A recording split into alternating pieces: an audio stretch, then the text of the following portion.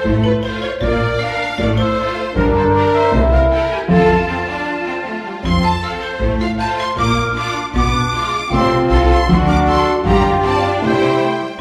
and welcome to this week's edition of Worcester Talking Newspaper, brought to you by Worcester News and Equipment Service for the Blind. We have the permission of the Worcester News and we're recording on Thursday the 27th of January 2022. And as this is our first recording, can we wish you all a good year and hope it's better than the last two. Anyone who is unable to read a newspaper is included. And I'm Elizabeth Hill, and this week the team comprises Kate Hudman, Janet Goodwin, Sue Perry, and our engineer this evening is Alex Gwynn, as Paul Barry has had an accident and we do wish him well. Admin has been done by Carol Hartle and her team. Music is by Sheila Joins, and the thought for the week from Keir Aldis. May I extend a very warm welcome to any new listeners. Not only is the recording available on the memory sticks, which are posted out to you weekly, but can be heard online as a podcast or via one of those new listening devices such as Alexa. We hope you enjoy our offering, which we hope will inform, educate and entertain. The service is quite free to users. We are a registered charity. If, however, you would like to make a donation, it can be included in your wallet or sent to Colin Chance House, Wilds Lane, Worcester, WR5 1DA. And I do thank anyone who has sent in donations recently. It's very much appreciated. We do like to hear from you, compliments or complaints. Put a note in your wallet or leave a message on the answer phone. 01905 76 7766. So just a reminder, in addition to these weekly recordings, which began in 1978, we have an extensive library of talking books. So let us know what your interests are and pop your choice in a wallet, one of the yellow wallets, or again leave a message on the answer phone. Do be patient with messages on the phone though, we're not here every day. And every couple of months a magazine is produced which contains a variety of subject matter. If you'd like to receive this, please give us a ring, same number, 01905 76 7766, or put a note in your wallet. So I'm now going to ask Sue if she will give us the useful telephone numbers, please. Thank you. So the first one is Worcester Talking News, and it's 01905 767 766. And then the Worcestershire Hub is 01905 765 765. Worcester County Council, here to help, is 01905 768 053 and ask for option 3. Unwanted telephone calls, BT, is 1572 and then follow the directions. Crime Stoppers, and that's to report anonymously crime, 0800 555 111. Community Risk Team for Fire, 0800 032 1155.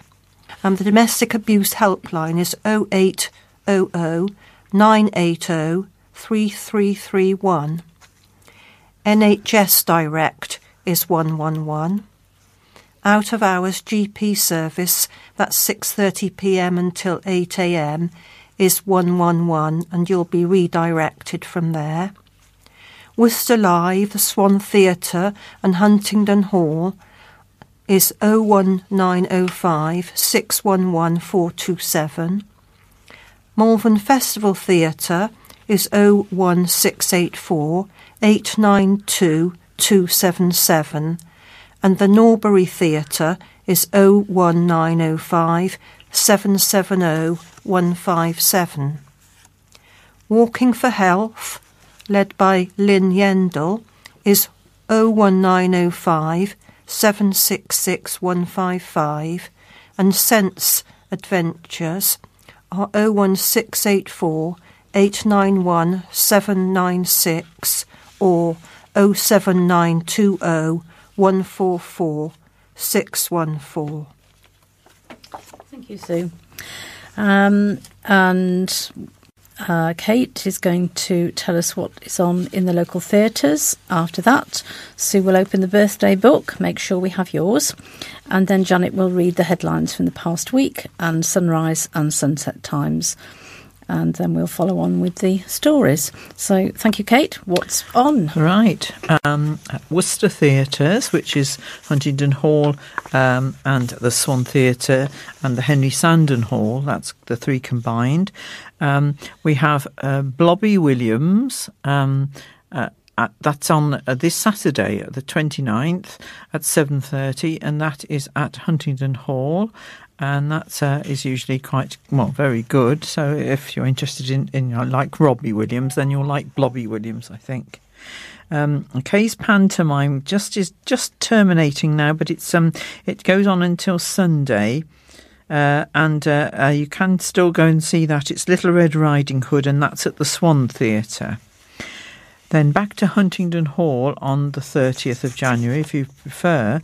Worcester Concert Club are doing Sean Dicker and Crystal Tunnicliffe are singing there, and that should be quite entertaining. It says they're full-blooded voices with dramatic flair, so I think that would be quite interesting. One plays piano, one sings.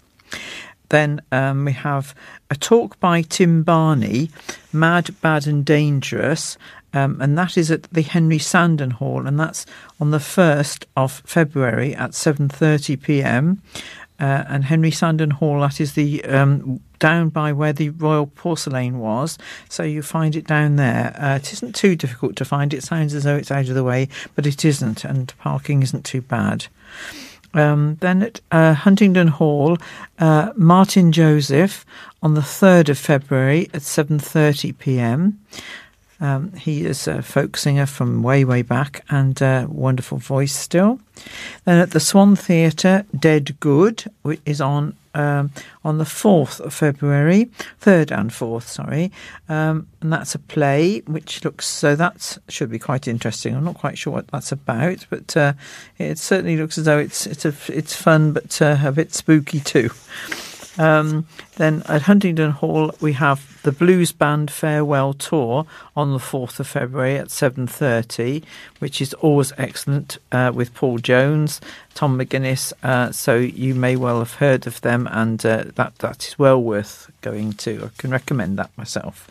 Then at the Swan Theatre on the 6th of February, Back to Bacharach.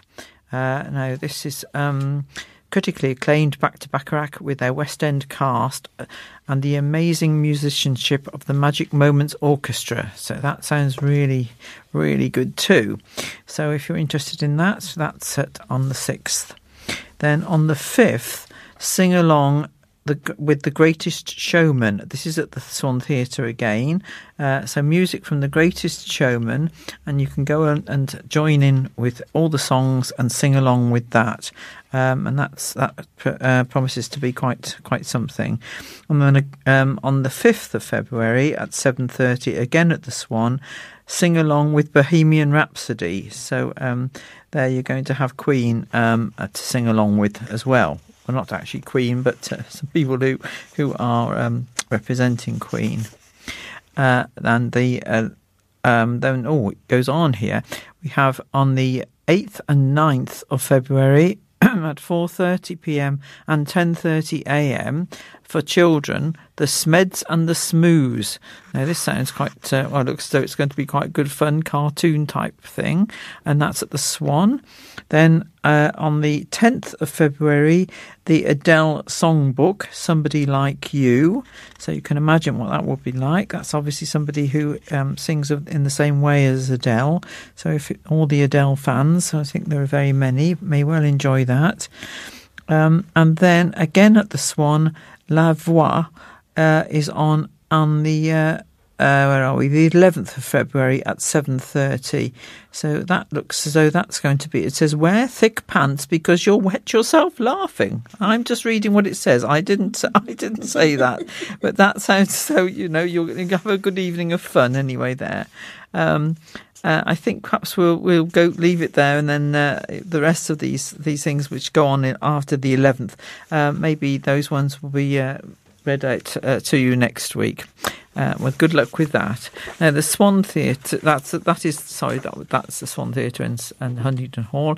Now, the Malvern Theatre, right, we have, at the moment we have at Malvern Theatre, this is, same time next year, Bernard Slade's wonderful play, which is a genuinely funny and genuinely romantic performance, and that is on the 26th to the 29th of January. So that's on currently, and that might well be worth going to see. And there are matinees as well for that on Thursday and Saturday. So today and on Saturday at 2:30, and the evening starts at 7:30.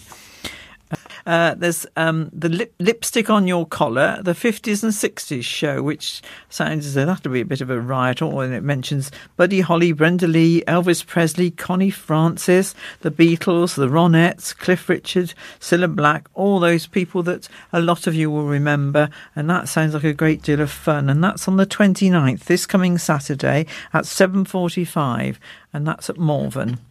Then we have George Michael, a tribute to George Michael called Fast Love, and that's on the 4th of February at 7:45.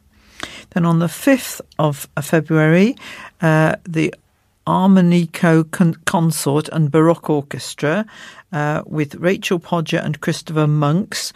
They're playing Scarletti, Bach and Vivaldi. Now that sounds just wonderful, and it has been reviewed by many newspapers with 5 stars. So that if you want classical music, then that sounds pretty good. That starts at 7:30 on the 5th, and then we have Grown Ups, spelt Groan, and it's a funny farce, and this is on the 31st of January to the 5th of February at the theatre. Evenings are 7:30, matinees on Wednesday and on Saturday. So if you're interested in that sounds as though that should be a bit of a riot. So good luck with that. Then on the 14th to the 19th of February, the play What I Wrote. This is a big comedy talking about Morecambe and Wise and various other people as well. So I think this is another bit of a riotous evening. Previous mystery guest stars have included Ralph Fiennes, Ewan McGregor, Joanna Lumley, Daniel Radcliffe, Kylie Minogue. So I don't know what to expect with that one, but that sounds as though it might be worth thinking about. Again, matinees on Wednesday and Saturday. So that's on between the 14th and 19th. Then Pink Floyd Experience. If you want something lively, that's on the 11th of February at 7:45. So that again speaks for itself. And then Solve Along a Murder She Wrote with Jessica Fletcher on the 6th of February at 7 p.m. So there you are for you people who like detectives. And I think that's keeps you ahead of what's going on. So all the very best. Thank you very much, Kate. I can just add a little bit about the Dead Good. It's puppet theatre. It's masked theatre by Famos Theatre, and there isn't any dialogue. It is completely visual, but it is actually about 2 gentlemen who are nearing the end of their life, and the adventures they have whilst they are in that process. So, thank you for that. And Sue, can you open the birthday book, please? Yes, we're very short of birthdays this week. There's only one that I know of, and her name is Joan Johnson, and her birthday is on the 4th of February.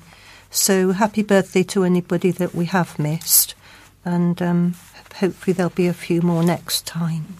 Happy birthday, anyway. Happy birthday. Okay, Janet, if you'd like to read the headlines for us, Sunrise and Sunset, please. Thank you. Okay.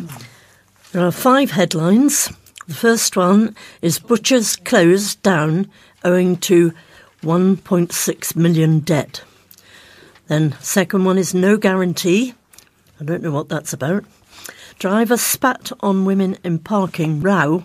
And number 4 is Find My Son's Ashes. Number 5 is Red Light City. And then number 6 that's just been added, Robbed at a cash machine. And sunrise is 7:58 a.m. Sunset 4:46 p.m. Thank you very much. And for the first of the headline stories is Kate. Thank you. Right. A Worcester butcher's that closed suddenly owes more than £1.5 million to firms across the country and internationally, the Worcester News can reveal. A spokesman for one of the firms owed more than £90,000 by D&M Meats has spoken of the frustration and anger, adding it was not expecting to see a penny recouped of the losses. D&M Meats shut its doors suddenly earlier this month, with a sign on the door of the business premises in Venture Business Park put up saying, "Regretfully, D&M Meats Limited has now gone into administration." This paper has now seen a creditors list revealing the extent of the company's troubles. The list, which says it is a correct and up-to-date version by January the 12th, says the butchers owed £1,628,190.17 to a total of 60 firms. Henhouse Wholesale Limited is listed as one of the creditors, owed £97,828. A spokesman for the Preston-based firm told a staff recently made the 260-mile round trip to Worcester to see if they could recoup losses. The spokesman said, "We went because we were told there was a product there that had been left, but there was nothing there of quality. Our stock had all gone. It was a completely wasted trip. We would have been better to have staying put and traded. I've seen D&M Meats owe something like 1.7 million. I just want to know what happened to the firm to owe this amount. I'd be interested to know what happened before Christmas, but obviously we may never know that. I feel frustrated, to be honest. I can't get over it. Creditors won't get anything, I suspect." The highest amounts listed include £104,968 owed to South Pacific Meats Limited in Teddington, Tulling Meat Import in Rotterdam in the Netherlands, which is owed £95,000, and Hewitt Meats of Loughall, Northern Ireland, owed £93,687. Firms in Worcestershire are also out of pocket. The list has Crown House Developments of Blackpool East, owed more than £26,000, and Clearaway of Droitwich and Bennett's Farm of Lower Wick, both owed more than £600. A reporter previously visited the shop at the business park in Weir Lane, but found it deserted and completely closed to the public. The butcher's website has been taken down, displaying a message, "Maintenance mode. This site is currently undergoing scheduled maintenance. Please check back soon." The firm's Facebook page has also been taken offline. The paper has repeatedly contacted insolvency firm Sale Smith & Co., the name the firm left with the note on the door, but they have had no response. It remains unclear how many staff may face redundancy. I found out what No Guarantee is about. It's a virologist who fears we are not out of the woods as restrictions are lifted. This county virologist has said the lifting of Plan B measures is too soon, adding corona cases are still ridiculously high. And Professor Lawrence Young warned the pandemic is far from over, describing the chance of more variants now as likely. Professor Young said there is no guarantee infection levels will continue to fall like they have been. I think it would have been better to have left a few more weeks just to be absolutely sure and take the pressure off the NHS. Plan B was introduced in early December case rates then were half what they are now, and there were something like 7,500 people in hospital. He continued, latest data shows there are 18,979 people in hospital. If you looked at all the data and took the science into account, you would not do what they are doing now. The way this is being messaged is, this is all over, luring people into a false sense of security. Professor Young said the levels of infection still being seen nationally, including in Worcestershire, are still ridiculously high, and dropping work from home and masks is inevitably going to result in more people being infected. Talk of moving into a period where we are going to learn to live with the virus and its endemic is nonsense at this stage, the University of Warwick professor said. We don't know how long immunity from booster jabs will last. If you let infections run rampant like this, you are running the risk of more people getting long COVID. I don't believe we should be in lockdown. We should be moving to a different phase, but it should be done in a gradual way. Professor Young, who lives in Bromsgrove, said the comparisons people make between COVID and the flu were wrong, as coronavirus is still far worse. Even in terms of current death rates and hospitalisations, they are much worse than you would expect from seasonal flu, Professor Young said. The hope is in time we will be able to treat it like flu, but it will take more than a year or two, I suspect. There is bound to be another variant, and there are no guarantees it could be more dangerous as Delta. It's possible, in fact quite likely. Just because Omicron was milder than Delta doesn't mean the next variant won't be. The hope is the wall of immunity will help us. It's hard to predict. Professor Young said he believed the possible rebellion against Boris Johnson's leadership was also a factor in why Plan B was being lifted now. A lot of this is about Tory backbenchers. It is a very dangerous game to play, he said. The government has not covered themselves in glory. The pandemic is difficult for any government, of course, but what they are doing now, for the sake of a few weeks, and without a carefully planned approach like Scotland and Wales, is more about keeping the backbenchers happy than it is about the health of the country. Robin Walker, MP for Worcester, said, I recognise if you are a virologist or an epidemiologist, you always look at this from how we can control things. The government takes advice from scientists, but we also have to balance it with the public good of people being able to go to work and to school. There will always be people who think we should be more cautious and those who think we should be more open and getting rid of restrictions. Plan B restrictions were necessary to slow the spread of Omicron and understand it better. We understand it now.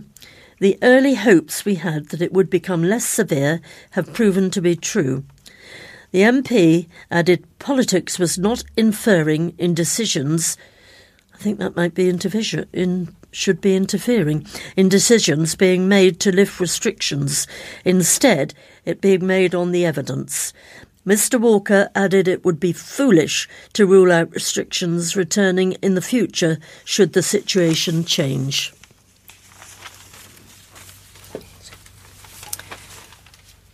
A road rage attacker spat on two women because the driver had gone the wrong way around a car park while looking for a car space. Elena Manton came head-to-head with two women and once the defendant had parked, opened their car door, swore at the driver and spat on the driver and passenger. The 28-year-old of Constantine Close, Kempsey, admitted 2 charges of assault, beating against Christine Holden-Jones and Zoe Mapp in Malvern Retail Park in Roman Way on July the 5th when she appeared before magistrates in Worcester. Ralph Robbins Landricum, prosecuting, said police attended the retail park following reports of a road rage attack and found the victims who had been shopping outside the card factory. The defendant met them coming the other way as they were turning into the same car parking row, ending up head-to-head in their vehicles. He added, after a brief exchange of words between the parties from within their vehicles, both parties have gone and parked in their separate parking bays. A few moments after that, the victims were sitting in their vehicle when Manton, now out of her vehicle, has approached one of the victims and started shouting and swearing at her whilst the victim was still in the car. During this altercation, Manton pulled open the victim's car door, shouted into the car at her, and intentionally spat into the vehicle, with Manton's saliva landing on both victims. Magistrates retired to consider a verdict in this case. When the bench returned, the chairman called the attack a nasty incident. Magistrates made a 12-month community order to include 160 hours of unpaid work, reduced from 240 hours to reflect credit for her early guilty plea.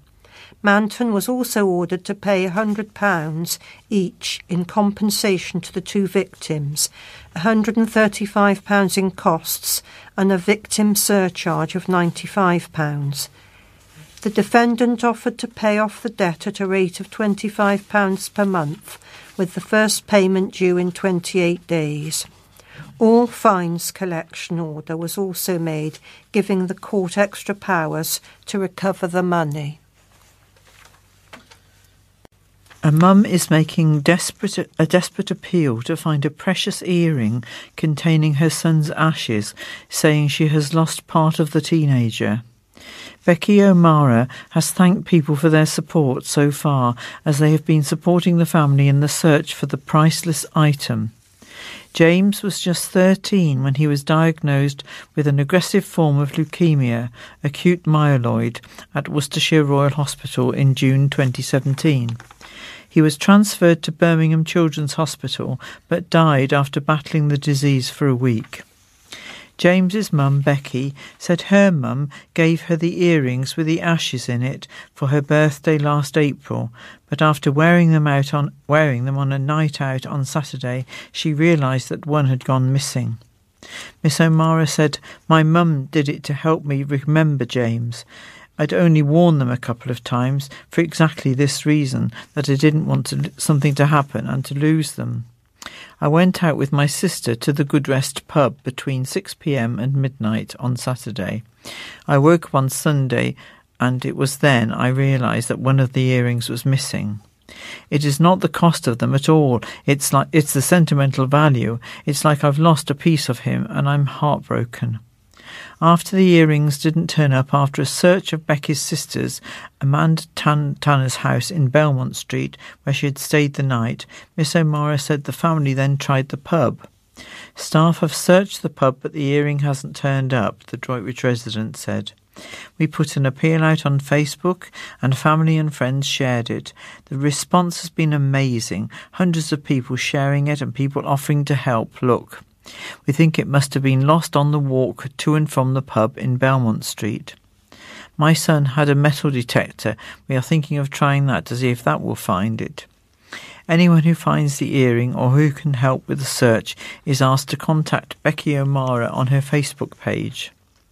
James' family have held various charity fundraisers in his honour over the years, including for Blood Cancer UK, the Children's Hospital Birmingham and the Liver Foundation UK. In 2018, the family were also presented with a plaque from Birmingham Children's Hospital after raising more than £6,000 for the charity.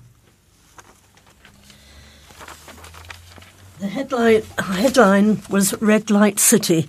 You'll be glad to know it was about the brake lights of traffic, nothing else.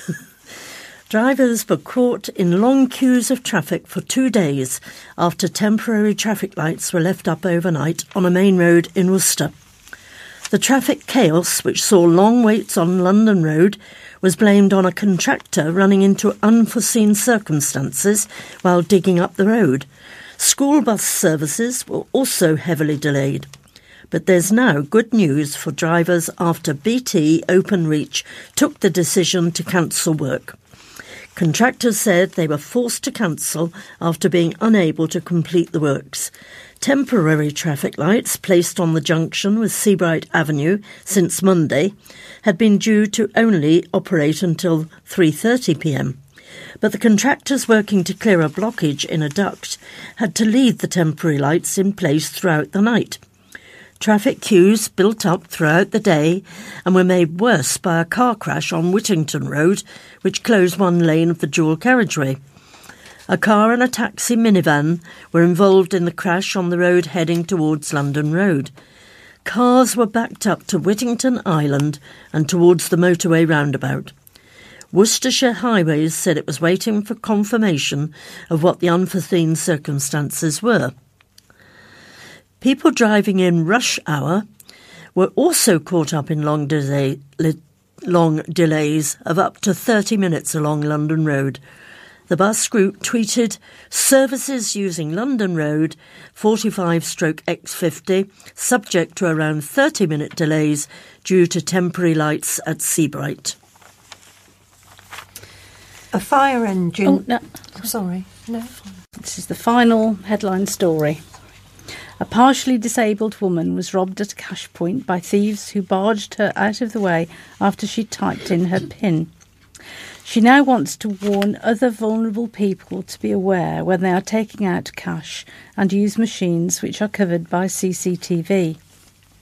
The woman, who has multiple sclerosis, stood up from her mobility scooter to withdraw money from the cash machine on Ambleside Drive, Warndon, when the three men barged her out of the way. She could only watch on as the mask-wearing gang emptied her account and then ran away. The 53-year-old woman, who asked to remain anonymous for fear of reprisals, said, "It took seconds. I didn't see anything beforehand.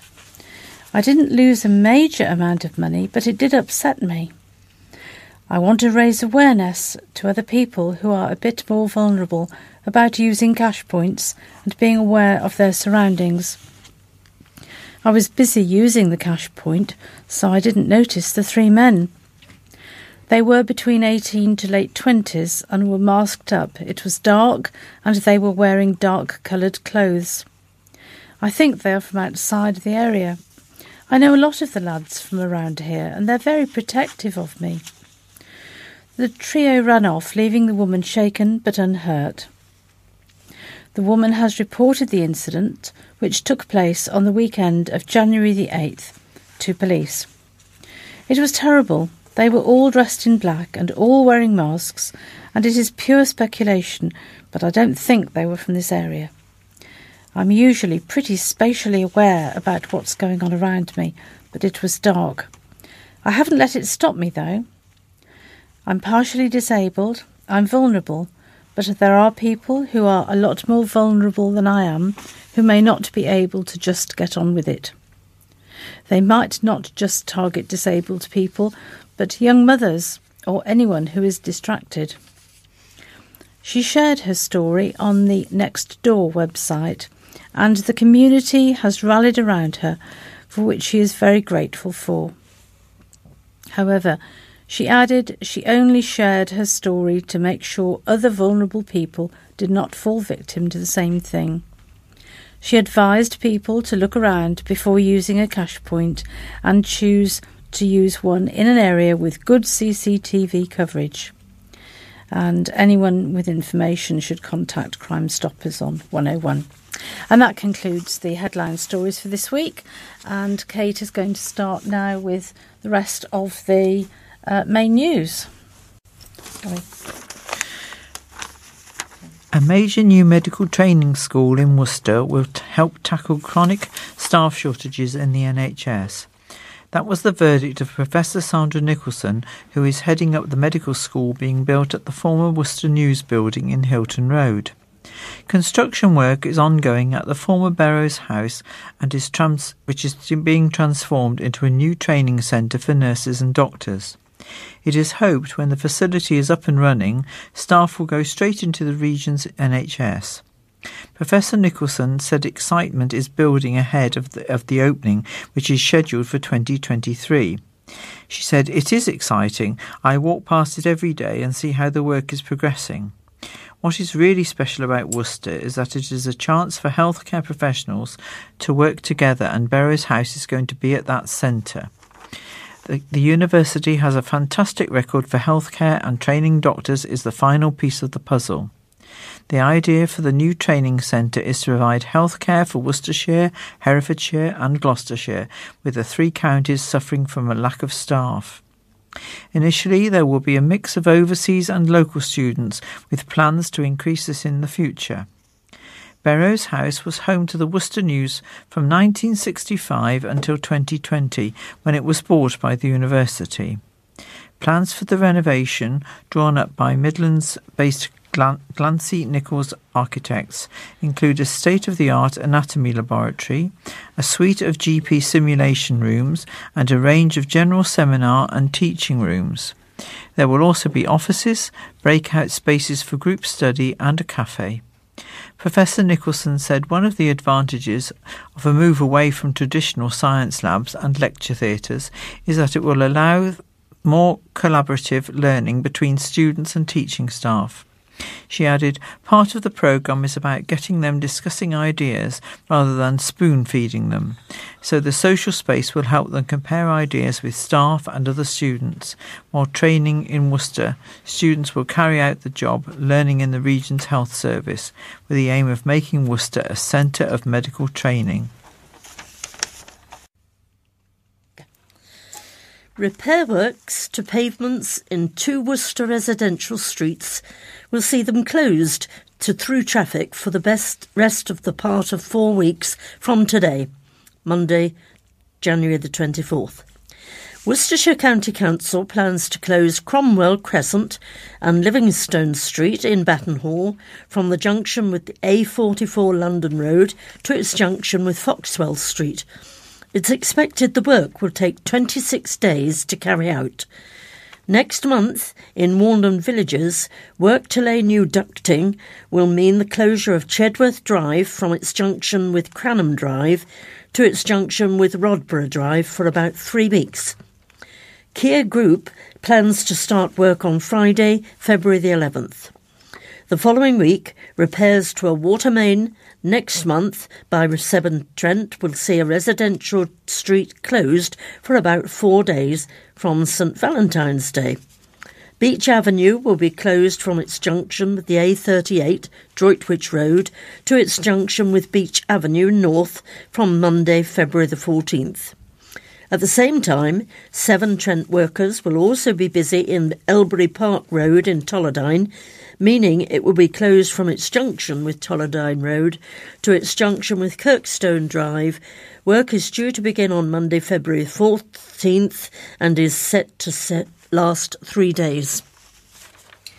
A fire engine built in Worcester in the 1980s has found a new lease of life on the other side of the world.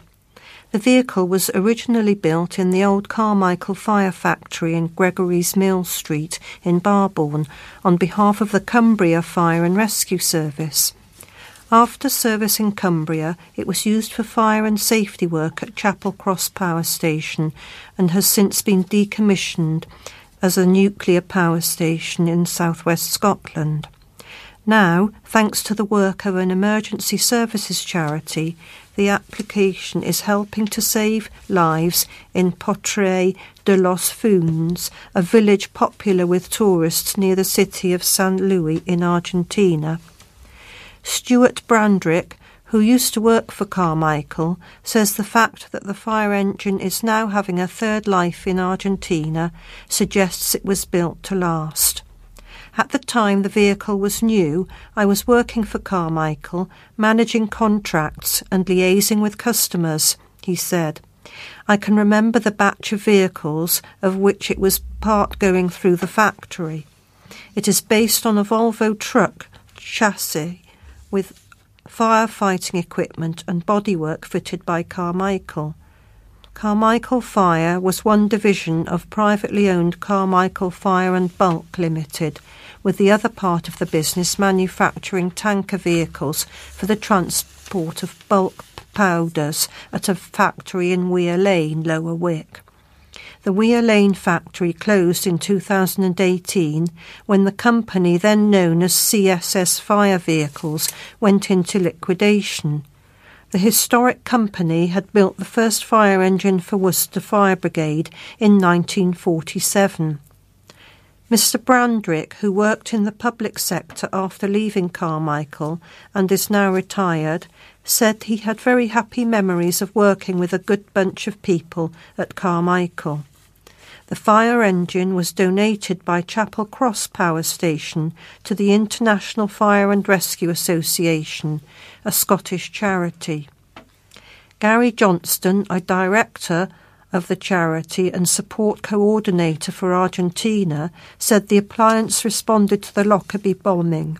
He added, "Once we receive a donation such as a fire engine, we check and service the vehicle, equip it with as much equipment as possible, and arrange documentation and shipping, which to South America can take about 4 to 6 weeks."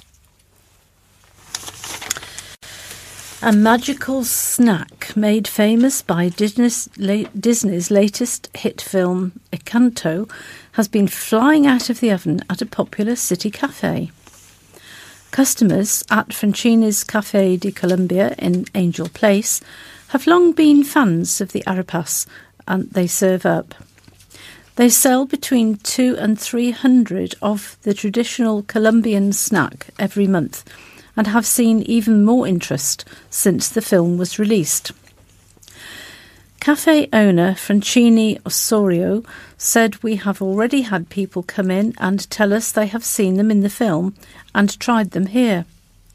I think we are the only place in Worcestershire where you can try them. My wife and my boy have watched it, and I know it is about my country. To be honest, it has really made me happy, as it tells a positive story about my country, which not many do, so it helps our reputation. It's great to be able to introduce people to our Colombian culture, which is what makes our cafe so unique." Characters in Encanto have all have special powers, and Mum Julieta Madrigals is to heal people with her food, especially arepas. Daughter and main character Mirabel tells her at one point, "You just healed my hand with an arepa con queso." When we visited Francini's at lunchtime, there were already several of the bread-type snacks heating in the oven.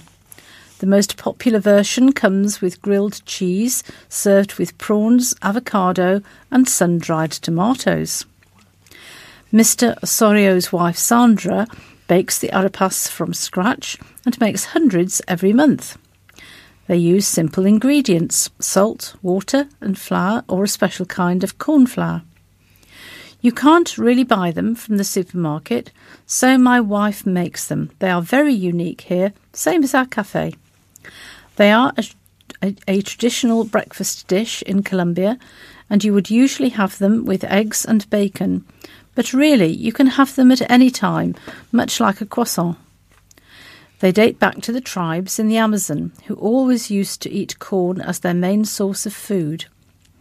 Even before the film came out, we had lots of people trying them, and they were really popular. And I will just add that Francini's menu is also in Braille. So for anyone who actually does read Braille, there is a cafe with a Braille menu, Francini's. Excellent idea, isn't it? Right, a plea has been made for people to send birthday cards to a lady turning 107. Ruth Thomas will reach her latest birthday on Thursday, February the 17th, having lived through the Blitz, Spanish flu and, of course, the COVID pandemic. Staff at the Lawns Nursing Home want to make the day extra special and are appealing for birthday cards from across Worcester and beyond. Manager Melanie Dawson said Ruth does like a little bit of a fuss. She is a local girl and ran the swimming pool at the Manor House in Kemsey.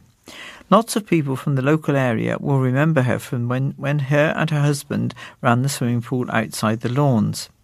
She came to us in 2014 when she was coming up to 100, and even though these last 2 years of COVID have been happening, she has kept her smile.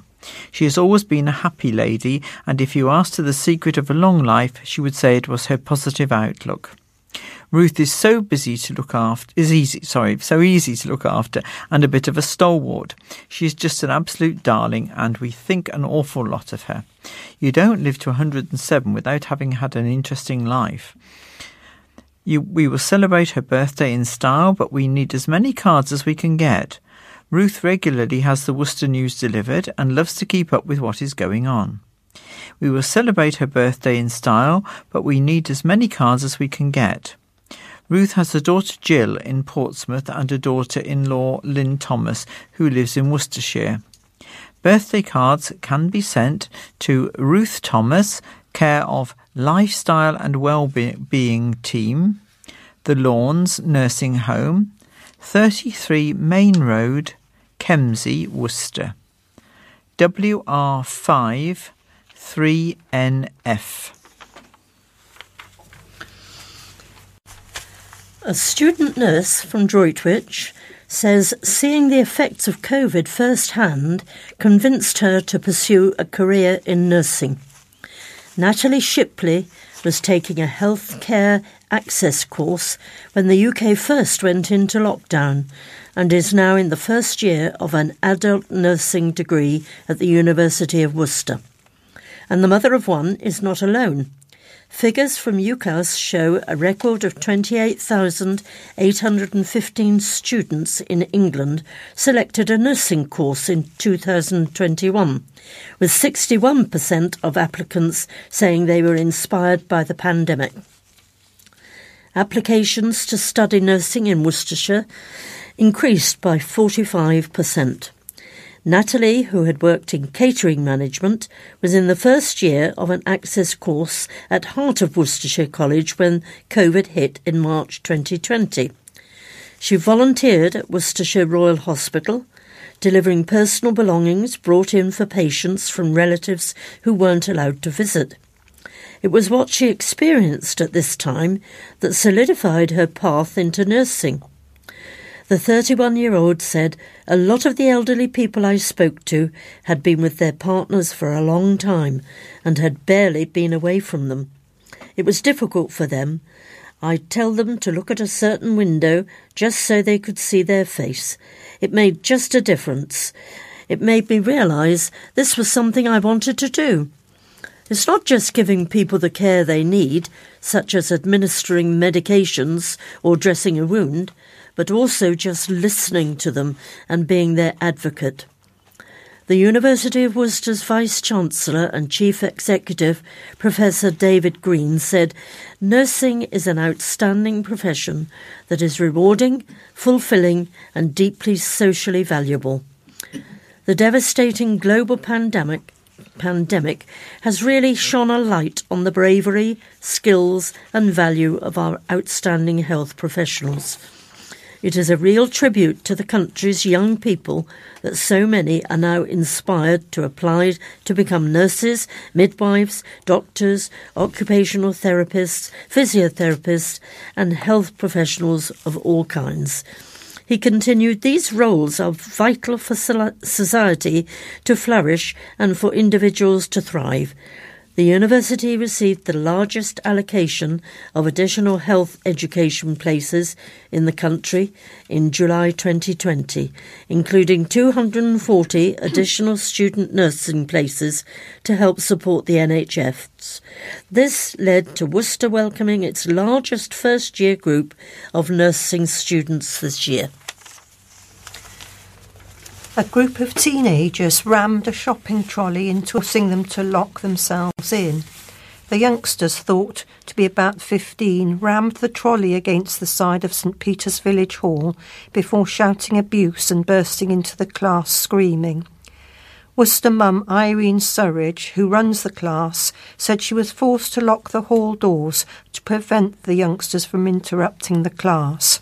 She said, I was a bit embarrassed because I was teaching a fitness class and I couldn't really stop the class to go out and investigate. My son's only 11. There was a massive bang outside and Max went out to have a look and he said, Mum, they're hitting the shopping trolley against the side of the building. And then they started banging on the windows, but quite hard, so we pulled the blinds down. The group were heard shouting offensive comments about the size and fitness of the class's attendees. They continued to bang, she said. When they didn't get a reaction, they burst through the village hall, whacked open my class doors, and then they ran back out again, screaming. I didn't get a look at them. My son thinks they were about 15. In the end, I had to pause my class and go and physically lock the front door to keep them from coming in. The antisocial behaviour began at around 7:20 p.m. on Wednesday and went on for around 25 minutes. She added, I have taught there for several years, and over the years we've had it again and again. When you're trying to teach a fitness class, it's really hard. I'm not intimidated by it, but some people would be. It can be frightening walking out there if you're alone and a woman, for example. It's such a lovely area, it's a lovely place. We've been in St. Peter's for 11 years, and it's just the odd group that terrorise people. Chairman of St. Peter's Village Hall Association, Roger Knight, said, I've reported the matter to the police. We do have CCTV, so I've offered that to the police as well. It's disappointing that this antisocial behaviour has occurred. We haven't experienced such things for quite a while here in St. Peter's. The city is being asked by the council whether it should change the number of elections it holds.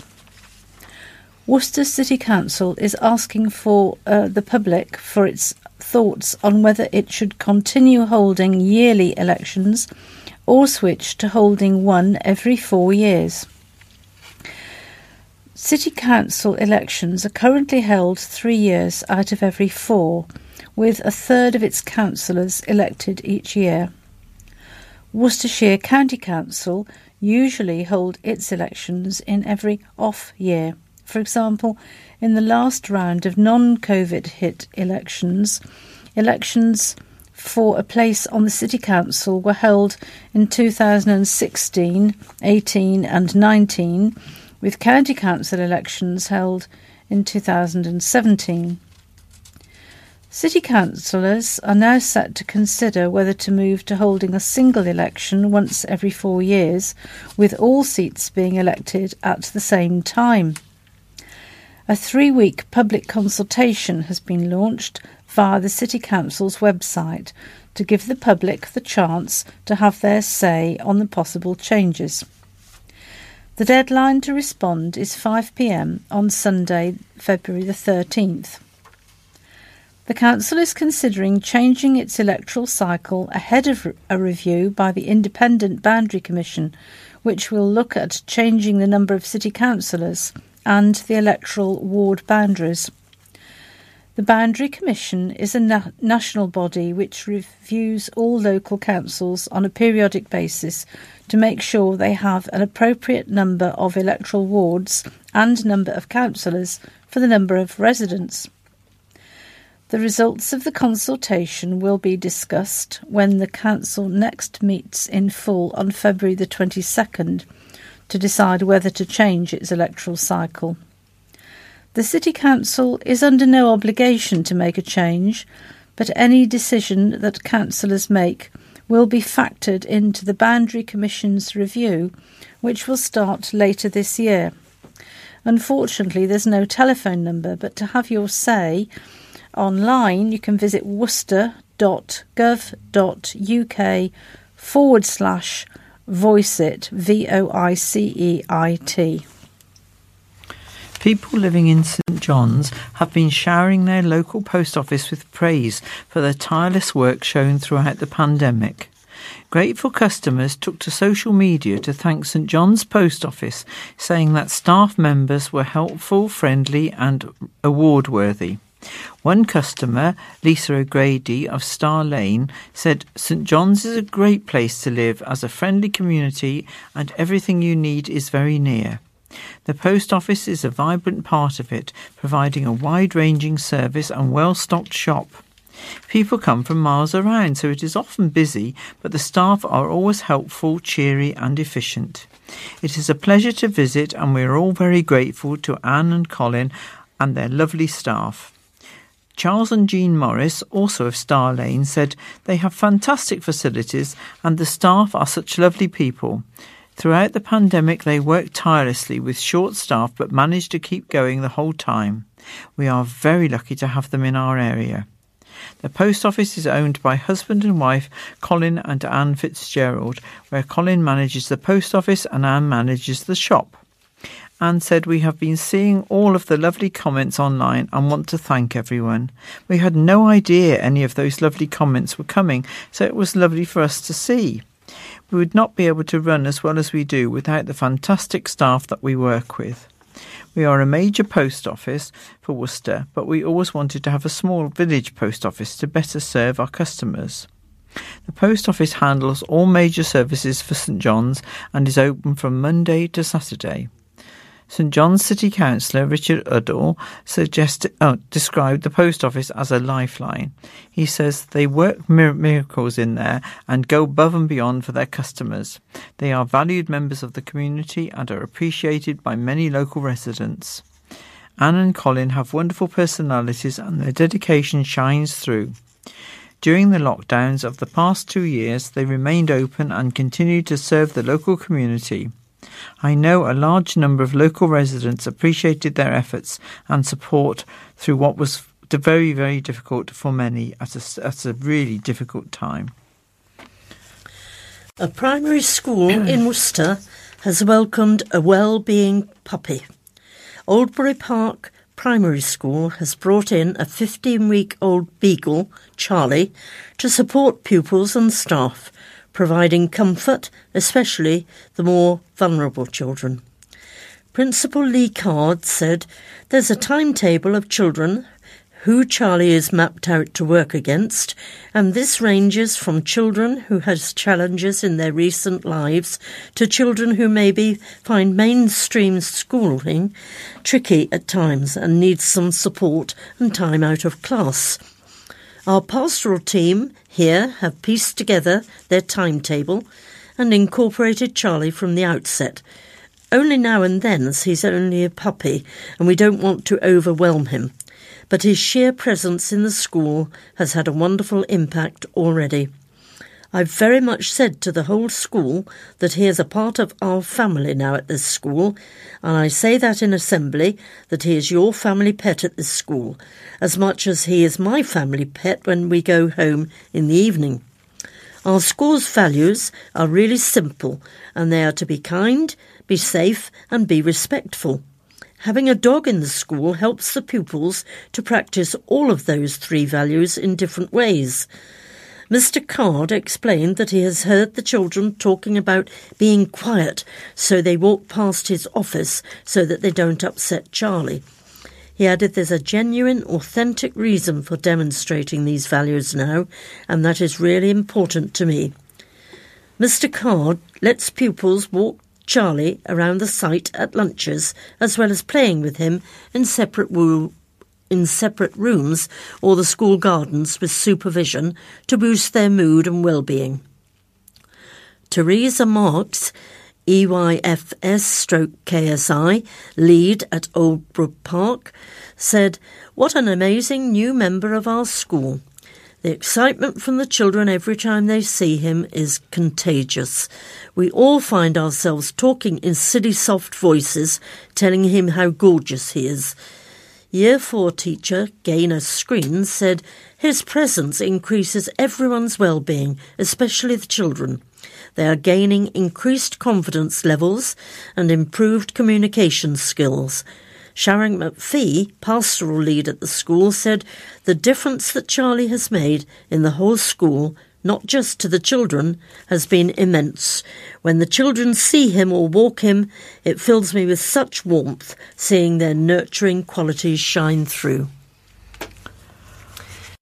A disgraced West Mercia officer used police systems 3 times to conduct private searches on people he knew, Worcester News can reveal. Simon Albert, a former constable of over 14 years, was barred from the force after being found guilty of gross misconduct during a hearing last week. A previous statement released by police said the panel, led by an independent, legally qualified chair, heard how Albert conducted searches on police systems without a legitimate policing purpose. However, no further detail on what Albert had searched or how many times he had misused the system was released at the time. West Mercia Police has confirmed the 49-year-old, who mostly served at Withall and Rubery, misused the database for private searches on people he knew, as many as 3 times. The searches were made between August 2019 and January 2020, and police say no more information was passed on to any third parties. As such, they found the breach was so serious it amounted to gross misconduct, and Albert would have been dismissed without notice had he not already resigned. He has also been added to the College of Policing barred list, blocking him from joining any other UK force. A spokesman for West Mercia Police said the misconduct hearing heard that Simon Albert had carried out 3 searches of people that were known to him on the force systems. The information accessed was not shared to any third parties. And now we'll have a few sports items. And I'm starting with cricket, which for the UK is a bit out of season. But Worcestershire's Moeen Ali was named Player of the Match as he guided England to T20 victory over the West Indies in the second of the 5-match series at the Barbados Kensington Oval.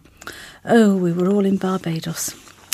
Moeen was presented with his award after scoring 31 runs from 21 balls with the bat and recorded format best figures of 3 for 24 with the ball, as England withstood a late fight back from their hosts to level the series 1-1. Having fallen 1-0 down after the first match, England needed a response, and the Worcestershire all-rounder scored 31 runs from 24 balls as England set their hosts 172 to win. They were propelled by Jason Roy, taking 24 off Fabian Allen's 11th over, as 107 runs came in the second half of the innings. Roy made 45, adding 61 with Moeen Ali, while Chris Jordan once again shone on the island of his birth with a cameo of 27. The West Indies then crumbled from 47 for 2 to 65 for 7 in pursuit of the 172 in their innings before a remarkable last over saw Akeal Hussain hit Saqib Mahmood for 28 runs, including 3 sixes off the last 3 balls, meant they fell just a run short. After the game, the all-rounder admitted it got a little too nervy at the end. Obviously, the game was done with 3 balls to go, but with Shepherd still in and the way it went down, it never quite felt like we were over the line till the last ball, Moeen said. Even though they were 6 or 7 down for not many runs, they were never quite out of the game. They're such a dangerous team. They have so much talent, so much power. The fact they bat all the way down to number 10 makes them extremely dangerous. For them to lose by 1 run, it's actually quite scary. Their batting lineup is very scary. We're glad to get the win, but we could do a lot of things better. It is a lesson for the guys. We know we haven't even played that well there, and we still won the game. We know we can play better, and they know that they really put us under pressure here, particularly at the end. but for most of the game we dominated. They can take a lot of positives and confidence from this, but we did win the game, so they will be very wary that we are going to try to perform better. I think it's going to be a very tight series. It was a day of shocks at Worcester Warriors on Tuesday as the club revealed that head coach Jonathan Thomas had departed Six Ways and led rugby consultant Steve Diamond has taken over. Diamond, who joined the club 2 months ago, will take the role of director of rugby at the end of the season when Alan Solomon retires from coaching. But with Thomas leaving, Diamond will now run the side for the remainder of the 2021-22 campaign before he takes the reins fully ahead of 22-23. It comes as little surprise to most that Solomons will step down and Diamond will take his place, but lots were shocked by Thomas's abrupt departure. This was his first full season as head coach, and they are unbeaten in 6 of their last 11 games in all competitions, so it begs the question, who made the decision? There was speculation on social media that perhaps Thomas left because he wanted the director of rugby role, but weeks ago the Welshman specified he had no ambitions of being anything but a head coach at this early stage of his coaching career. So did it not work out with Diamond? The former Sale Sharks boss would not reveal whether it was Thomas's decision or not to leave. I can't really speak about it, he said. It was this decision made by the board, and all I can say is that I have been given the reins going forward, and hopefully I will continue the good work Jonathan Thomas did here. The club announced the news at lunchtime on Tuesday, in which a statement read, "Jonathan has given his all to the club. We appreciate everything he's done in his time at Warriors, both as a player and a coach, and we wish him all the very best in his future ventures." Thomas also took to Twitter to say, "Nothing but big love for the players, coaches, support staff and supporters at Worcester Warriors. This team is ready to take off over the next 12 months. Awesome young players coming through, and I've really enjoyed putting some good foundations in place with the Warriors family." Diamond also praised Thomas for what he had created, and now he hopes to build on that at the start of his reign. Timing is never good, but we have to look at the positives that were created at the previous regime and build on that, he added. Hopefully we can implement that with some recruitment in 1 or 2 areas going forward. Worcester is a hotbed of rugby with a fantastic core group of supporters. We want to grow that supporter base and give the city, county and region a successful and sustainable Premiership club that everyone can be proud of. Diamond, who played more than 350 games for Sale in a career that spanned the amateur and professional eras, has a proven track record as a coach with Sale Saracens and the Russian national team. He rejoined Sale in 2011, initially as Director of Sport, before being appointed Director of Rugby the following year. Sale won the Premiership Rugby Cup in 2019-20 in Diamond's last full season in charge at the AJ Bell Stadium, and they also qualified for the Heineken Champions Cup 5 times. And the new man in charge believes there is no reason why Worcester cannot be just as successful as his previous club. I think there's a lot of good people and players here, and the facilities are excellent, added Diamond. I bring a different edge from what previous coaches have had. I'm a little more abrasive. I have a different outlook of how we should play, and I think we have the resources here to do that. I spent 2 months advising and made some recommendations, and they now have been implemented. Worcester Warriors gave themselves the best chance of qualifying for the European Challenge Cup knockout stages as they ended their long run without an away win with a 5-try victory over Italian side Zebra. Warriors knew they had to win with a bonus point to stand any chance of progressing from Pool A, and they did just that, as tries from Tom Howe and Ted Hill after the break added to Niall Annette's double and Billy Searle's score in the first half. Worcester now sits second in the pool on 9 points, but have played all 4 games and will have to wait and watch the final round of matches to see whether their European adventure will continue. Warriors need Biarritz to not get anything from their final group game with Toulon to progress, but even if they fail to progress, at least Worcester managed to end a 14-month run without an away win in any competition. It was the perfect start to the game as hooker Annette opened the scoring from a line-out catch and drive and went over again 13 minutes later before Zebra eventually turned their pressure into points with a try from South African centre Eric Cronje. Searle responded by unleashing Clegg with a perfectly timed pass, then arriving in support to dot down and convert. But Zebra were back within a try when wing Giovanni Di Onofrio nipped in for a converted try just before the break.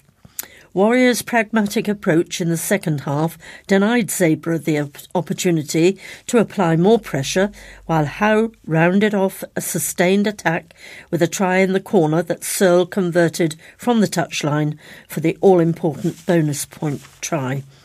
Captain Hill came on as a second-half substitute, and his battering-ram effort saw him cross for the 5th try of the afternoon, and Searle's penalty made the game safe at 36-19.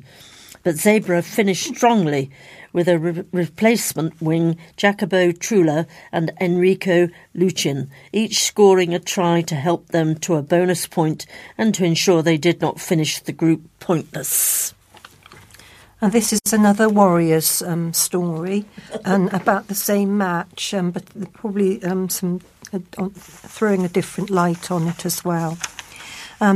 It is a case of everything very much still on for Worcester Warriors this season, according to head coach Jonathan Thomas.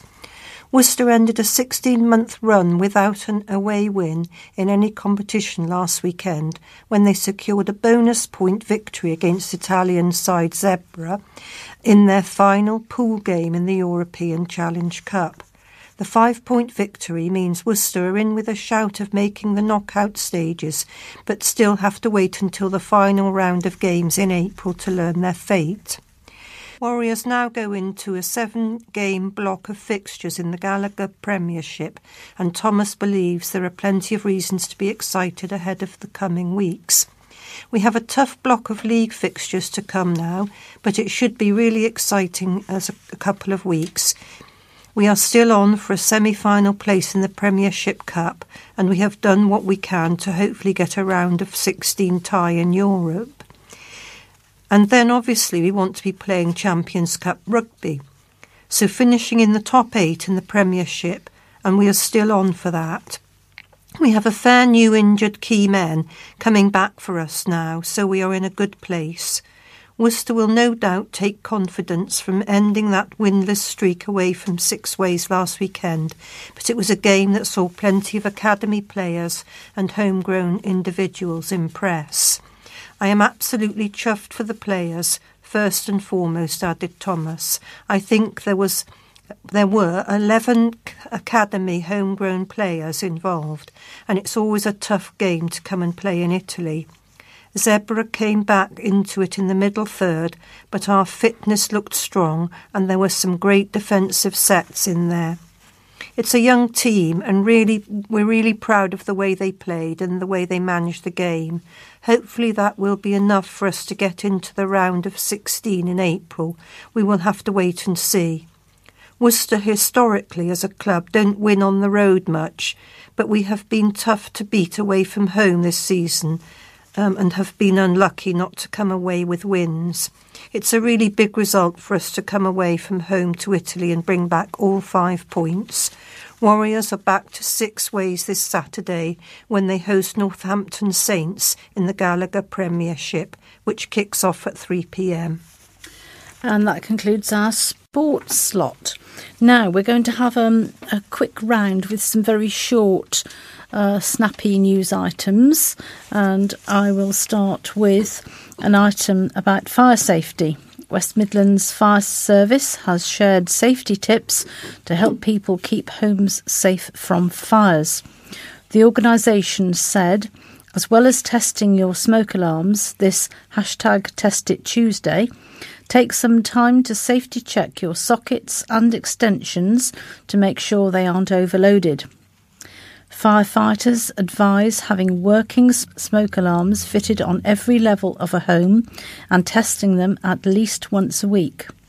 They also suggest vacuuming to remove dust from the sensor every 6 months and changing the battery every year. Worcester Cathedral is holding a series of lunchtime recitals over the next month. These will begin at the end of January, well, actually started today, and they will take place over the next 4 Thursdays. So sadly today you've missed, but on February the 3rd, the choral scholars of Worcester Cathedral will be performing. On February the 10th, Vanessa Gunter will be playing the flute. And on the final week, February the 17th, ensembles from the King's School, Worcester, will perform. Admission is free, with donations welcomed by Worcester Cathedral as a retiring collection. Police are investigating an altercation outside a Droitwich pub in which a man suffered serious injuries to his face. The incident happened outside the Westcroft Arms in Droitwich on Friday night, the 21st. A spokesman for West Mercia Police said officers were called to reports of an altercation outside the Westcroft Arms in Droitwich on Friday at around 7 p.m. When we arrived at the scene, we found a man with serious face injuries. He was later taken to hospital for treatment. Anyone with information can call police on 101, quoting incident number 539I of January 21st. The landlord of the pub declined to comment. Opera Worcester are looking for new singers to join their summer production of The Merry Widow. This production will celebrate the Society's 70th year, and it promises to be a glorious show. Chairman Caroline Corsia said, "This light-hearted operetta is filled with lovely melodies. There are lots of roles, but also terrific chorus numbers and set pieces. We want to use the show to welcome new members and also hope that after the last 2 years, when we haven't been able to get together, some of our long-standing members will join us again for what promises to be a very special production and a return to the stage for Society. We are holding open auditions for named roles on Sunday, January the 30th, but for anyone who just wants to enjoy a great sing in the chorus or simply to find out more about it, please just come along to our first rehearsal on Monday, January the 31st at St Mark's Church Hall, Bath Road, Worcester at 7:30 p.m. We are a friendly society and we would welcome non-acting and singing members to work backstage or help with wardrobe and props, publicity or front of house. Transplanted to the 1930s, this production of The Merry Widow has been reimagined by professional director Anthony Ravenhall and set in the nightclub Maxims, where all the action will take place. Musical direction is by Wilhelm Toymissen, sorry, I don't know whether I pronounced that right, and the soloists and chorus will be accompanied by a string quartet. Anyone interested in auditioning or finding out more about the production should contact the chairman at Opera Worcester UK for details. A taxi crashed into traffic lights on Foregate Street on Saturday the 22nd in the evening. Firefighters and paramedics went to the street at 6:30 p.m. It is unknown if any injuries were sustained by the taxi driver. No other vehicles were involved in the collision. Hereford and Worcester Fire and Rescue Service said it was joined by West Midlands Ambulance Service to help at the scene. Also, there were workers from the Worcestershire County Council Highways and Travel Team to make the traffic lights safe. And this is from the Bishop. The Worcester News reported last week that I had waded, this is the Bishop speaking, that I had waded into politics again. The reference was to comments on Twitter relating to integrity in public life. There are those who protest that politics and religion do not mix. I disagree. One of my favourite posters is of Archbishop Desmond Tutu, showing him holding a Bible and sporting his inimitable big smile. The caption underneath reads, "When people say that politics and religion don't mix, I wonder which Bible it is that they're reading." As is well known, Archbishop Tutu was famously very much involved in politics. I thank God that he was and give thanks for his tireless fight for justice. Politics is literally about the welfare of the city, and that is far too important a matter to be left to politicians. It is the responsibility of us all. I don't think that church leaders should be party politicians, but there is a great deal of mention of matters which might be construed to be political in the Bible. Jesus talked much more about money than he did about sex. People of faith need to speak up for truth, justice and right, as did Desmond Tutu. As a member of the House of Lords, I am obliged to be involved in politics. Last Monday I was in Parliament and in a series of votes sought to protect the right to protest, which it seems to me is a fundamental one in a democratic society. It's authoritarian regimes that crack down on protesting, and I do not want our society to move in that direction. It's just over 100 years since the suffragette movement enabled women to have the vote. The campaign they waged involved much protesting of a sort that would have become illegal under the legislation considered last week. The House of Lords voted to protect our freedoms by rejecting the more drastic curbs that were proposed. Long may such freedoms last. Students at a Worcester school have been testing out new pieces of assistive technology.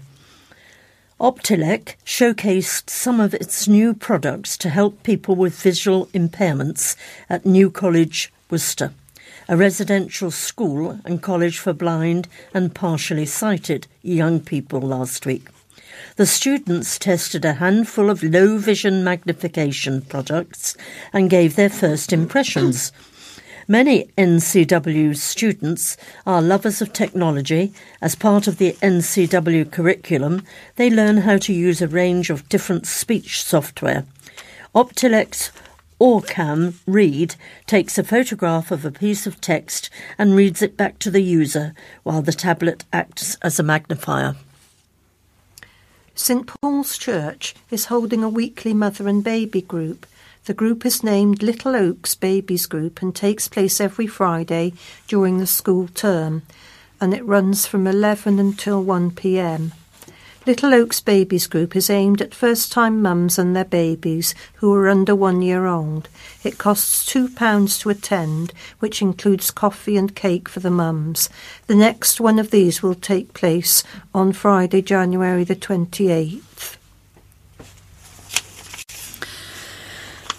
Now, something very visual. There will be a chance for people to pop on a pair of headphones and throw some shapes on top of a city centre car park. The silent disco will take place on the top floor of Crown Gate car park as part of Light Night. People will be able to enjoy a dance party on top of the shopping centre car park, which has incredible views of the city.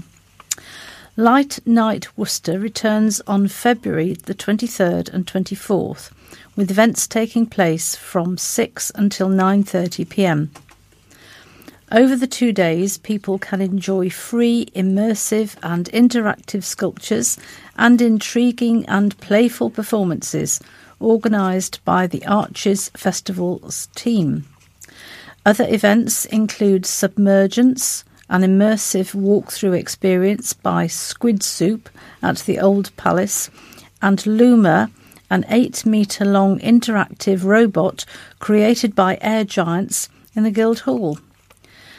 There will also be walkabout performances by Disco Heads and Glow Bros. Festivals Director David Edmonds said, "I'm really excited for Light Night 2022 as it presents the work of yet more amazing high-quality artists yet again in a way that is playful and surprising, creating yet further moments of fun and joy for people to experience something new once again in the city as we firmly establish Light Night as a key event in the city's calendar." People over 18 can volunteer also by contacting Katie Rook, Festival's volunteer manager, on volunteers@severnarts.org.uk. A clothing exchange is being held at Worcester Community Centre next month.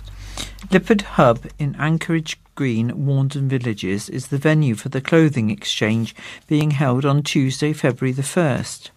The exchange gives people the chance to swap clothes that children have grown out of with other quality clothes, also outgrown by somebody else.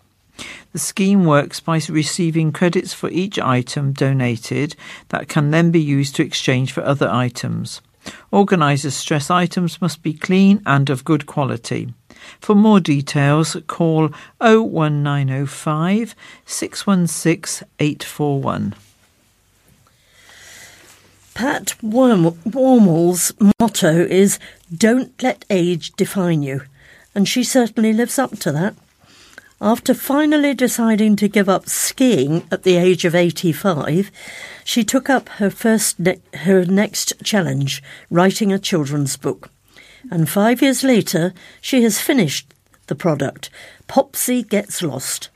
Pat, who lives in Redhill, is an accomplished artist who has sold her paintings from Worcester to Switzerland and even the USA.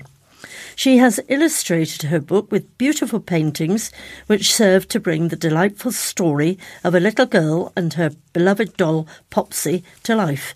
Pat said, "I wanted to write something that I could give to my numerous great-grandchildren. I feel so blessed to be lucid and fit enough to get around still at the age of 90. Pat was happily married for 66 years to renowned Swiss hairdresser John Wormall, who sadly passed away in May last year. She says she was influenced by reading Moving Beyond by Fleur Lesink and continues to make the most of her creative talents. Car thieves stole a Mazda which was parked on the road in Droitwich. The red Mazda 6 was from Ombersley Road between 5:30 p.m. on Thursday and 11 a.m. on Friday. A West Mercia police spokesman said, "We're keen to hear from anyone who may have any information relating to the theft of the vehicle or that may have been in the area around the time of the incident and heard or seen anything suspicious. We are also encouraging the community to call us on 101 if they see anyone acting suspiciously around a vehicle. Anyone with information should use the online Tell Us About form via West Mercia Police UK, quoting incident reference 00192 210 2022. And I think this week's final story will be about work starting on a new bridge. Works to prepare for the construction of a new walking and cycling bridge in Worcester are set to get underway next week. The works will start during the week beginning January 31st to remove a number of trees on the western end of Gullavelt Park, where Keepax Bridge will be built. The works are taking place in connection with Keepax Bridge, which will see the construction of a new crossing over the River Severn. The bridge will help to provide improved cycle and pedestrian connectivity to the north of Worcester. Councillor Alan Amos, Worcestershire County Council's Cabinet member with responsibility for highways and transport, said, "These works need to be carried out ahead of the main construction contract being awarded later this year. The works are in accordance with the planning approval given for Keepax Bridge on September 29, 2021, and replacement trees will be planted later on in the programme. Obviously, our contractor will remove as little vegetation as possible, and they are carrying out the work now to avoid the bird nesting season. The new bridge is intended to build on the existing Sabrina Bridge and Diglis Bridge to help for walking and cycling over the Severn. It will be used to get between Gulliveldt Park and Keepax. Councillor Mark Bayliss, leader of Worcester City Council, said the start of work to prepare for the building of the Keepax Bridge is an exciting moment. The bridge will bring a major boost for the health and well-being of people who live or work in Worcester, encouraging many more to walk and cycle around our beautiful city. Combined with the Diglis and Sabrina bridges, the Keepax Bridge will create an attractive and appealing figure-of-eight route for enjoying Worcester's riverside. More information is available on the County Council website at www.worcestershire.gov.uk/Keepax And we have run out of time. So it just remains for me, Elizabeth Hill, to thank Kate Hudman, Janet Goodwin and Sue Perry, my fellow readers, and Alex Gwynn for kindly stepping into the breach, and we wish Barry a swift recovery. And the thought for the day and the obituaries will follow the final music. So signing off, and I hope you all have a good week. Bye-bye. Bye-bye. Bye.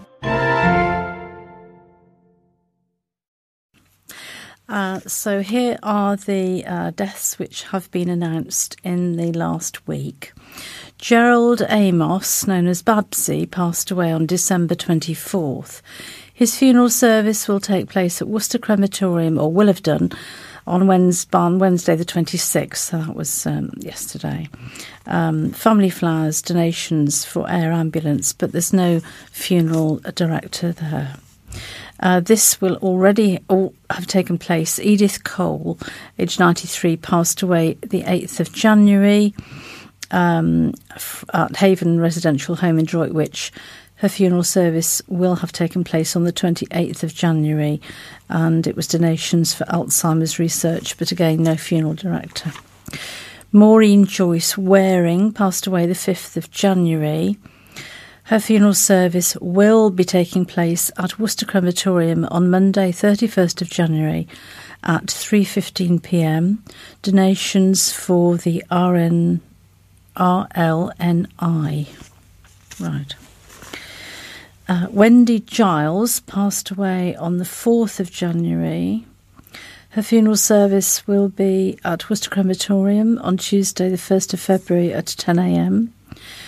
Donations to be shared between St Richard's Hospice and MND and can be placed in the collection box or sent to Cooperative Funeral Care 01905 22137. Brenda May Doe, known as May, passed away the 3rd of January. Funeral will be at Worcester Crematorium on Wednesday, the 2nd of February at 2:30 p.m. Donations, if desired, to Kidney Care UK. No funeral director mentioned there. Floretta Napper, known as Madge, passed away peacefully on the 9th of January. Funeral service at Worcester Crematorium on Wednesday, 2nd of February at 12:15 p.m. Donations for the RNIB can be left on the collection plate or sent to E.J. Gummery & Son, 6870 Ombersley Road, Worcester, WR3 7EU. Graham David Moore, known as Silver Fox, passed away on the 15th of January. Funeral service at Worcester Crematorium Friday the 4th of February at 1:45 p.m. Donations for Cancer Research UK can be left on the plate or sent to E.J. Gummery & Son, details as before. Pearl Margaret Masters passed away the 20th of January. Funeral service at the Vale Crematorium on Tuesday the 8th of February at 1 p.m. Donations, if desired, for Acorns Children's Hospice Trust can be sent to Bedwardine Funeral Services, and their telephone is 01905 748811. Eileen Augusta Bissiker passed away on the 16th of January. Funeral service at Worcester Crematorium at 10 a.m. on February the 9th. Donations for St Richard's Hospice, no funeral director there. Barbara Ruth Price passed away the 9th of January. Funeral service at Worcester Crematorium on Wednesday the 9th of February at 11:30 a.m. Donations for the Royal British Legion or Donkey Sanctuary at Sidmouth. Inquiries to AV Band, funeral directors, telephone 01905 887 864, and all of those are family flowers only, with donations if desired. Our thoughts and prayers go to all of those who have lost loved ones recently. And the thought for the week is taken from the book of Psalms, Psalm 52, verses 8 and 9. I am like an olive tree flourishing in the house of God. I trust in God's unfailing love forever. I will praise you forever for what you have done. In your name will I hope, for your name is good. I will praise you in the presence of your saints.